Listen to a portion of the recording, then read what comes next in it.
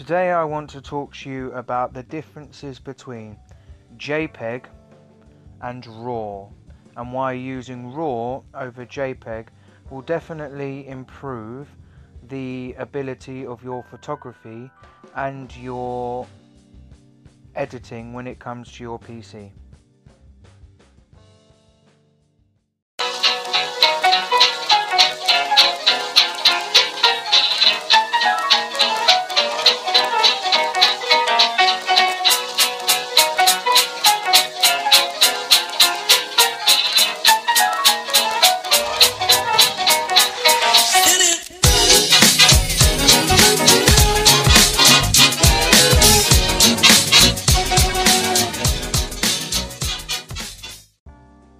Okay, so we're going to start off with JPEG. Now, JPEG stands for Joint Photographic Experts Group. Now, the format that you are used to is JPG or JPEG. But there's different formats that you can get. You can get JPE, JIF, JFIF, and JFI, which are all JPEG formats. Now, JPEG or JPG is commonly used method for loosely compressed for digital images, particularly for those images produced by digital photography.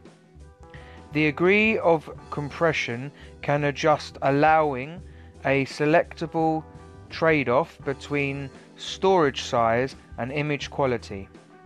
JPEG typically achieves 10.1 compression, little practicable loss of image quality.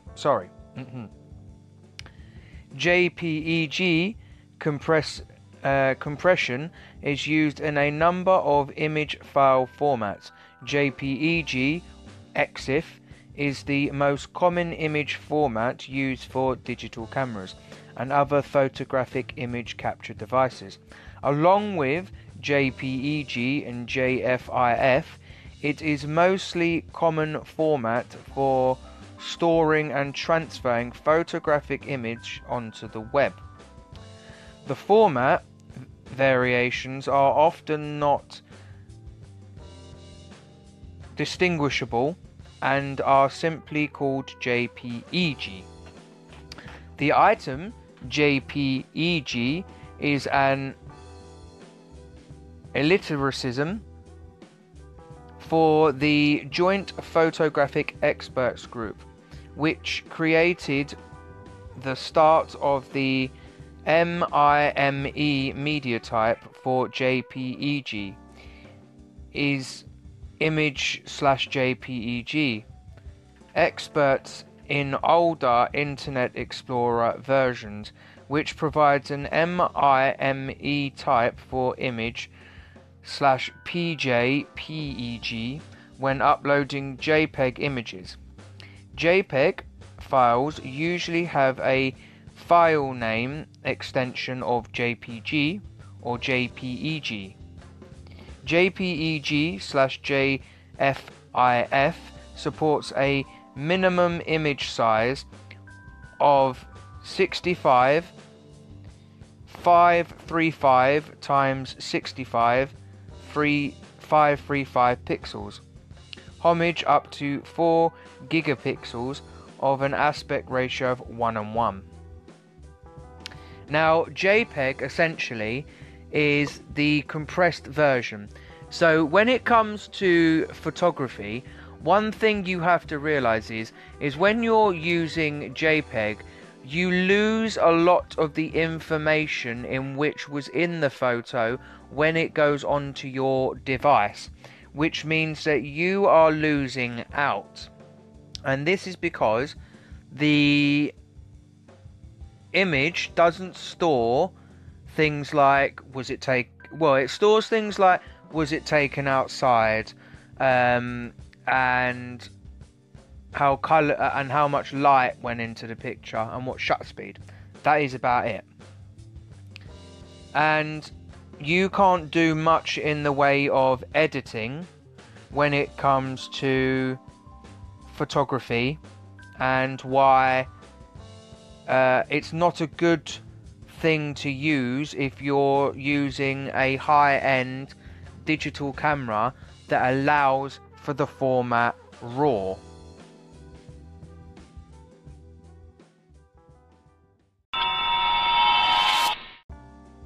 Now we're moving on to RAW. Now RAW, a camera RAW image file contains mainly processed data of the image sensor, or either the digital camera, image scanner, or motion picture film scanner. RAW files are named so because they are not just processed and therefore are not ready to be printed or edited with a bitmap graphics editor. Finally, the image processed by a RAW converter in a wide gamut international color space, where precedes adjustments can be made before conversion to a positive file format such as TIFF (TIFF) or JPEG (JPEG) for storage, printing, or further manipulation. This often occurs the image in a device-dependent color space. There are dozens, if not hundreds, of RAW formats in use by different models of digital equipment, like cameras or film scanners. And for example, you have CR2, CR3, CRW, 3FR, ARI, ARW, BAY, and CAP, just to name a few. Now, the good thing about using RAW is it contains a lot more information of what you took. For example, as I said with JPEG, it could probably keep information like, was it taken outside? Was it taken indoors? Was it cloudy? Was it nighttime? And shutter speed and ISO. But with RAW, every single piece of information that you have taken with your camera, for example, what camera you used, what lens you used, did the flash go off, the ISO, the shutter speed, was you on manual, was you on auto, and a lot more information. The best way to describe it, for example, imagine both your hands together. Now, a RAW file would literally be all your fingers touching each other and the palms of your hands touching each other. But then imagine going into a JPEG file and that being compressed slightly and you losing some of the information. This would be your fingers going in between your fingers and being squished by your hands tightly together, which means you can't see as much inside the two palms of your hands as you could with your two hands together pressed palm to palm. Now, I'm going to go into more detail about RAW, because RAW is the best format for you to be able to edit your photos with. Because all that information is there, Lightroom and Photoshop give you more capabilities to edit your photo. Now, because every camera uses different file formats for taking your picture with, for example, my camera uses CR2.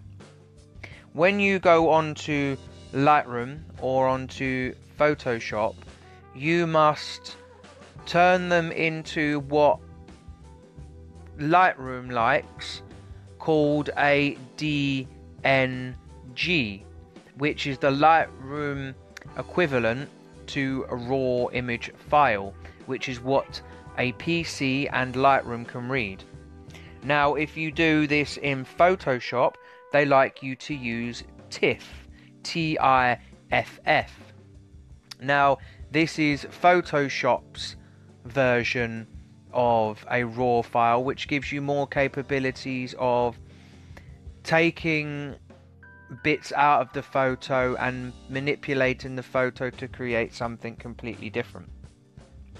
Now, I'd suggest, if your camera can use RAW, that you learn how to use your settings to allow RAW to be your purposeful format for your camera. Now, over the years, RAW has got smaller, so they don't take up as much space on a SD card as they used to. But I still suggest getting quite a big SD card if your camera can handle it, just because they still take up a little bit of space. Like, some photos can take up 2 spaces, some can take up 3, some can take up 1. So on and so forth.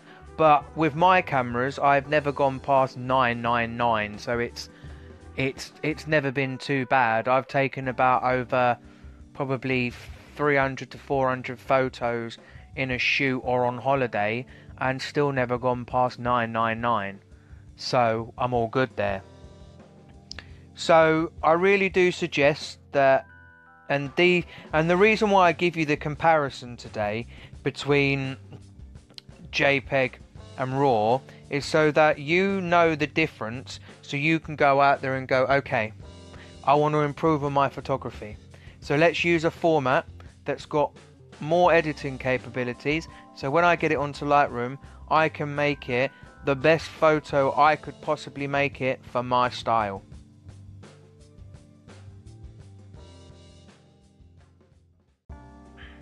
Now, thank you very much for listening to this, and I hope you found this very informative on making your choice on what to use when it comes to camera formats when taking photos.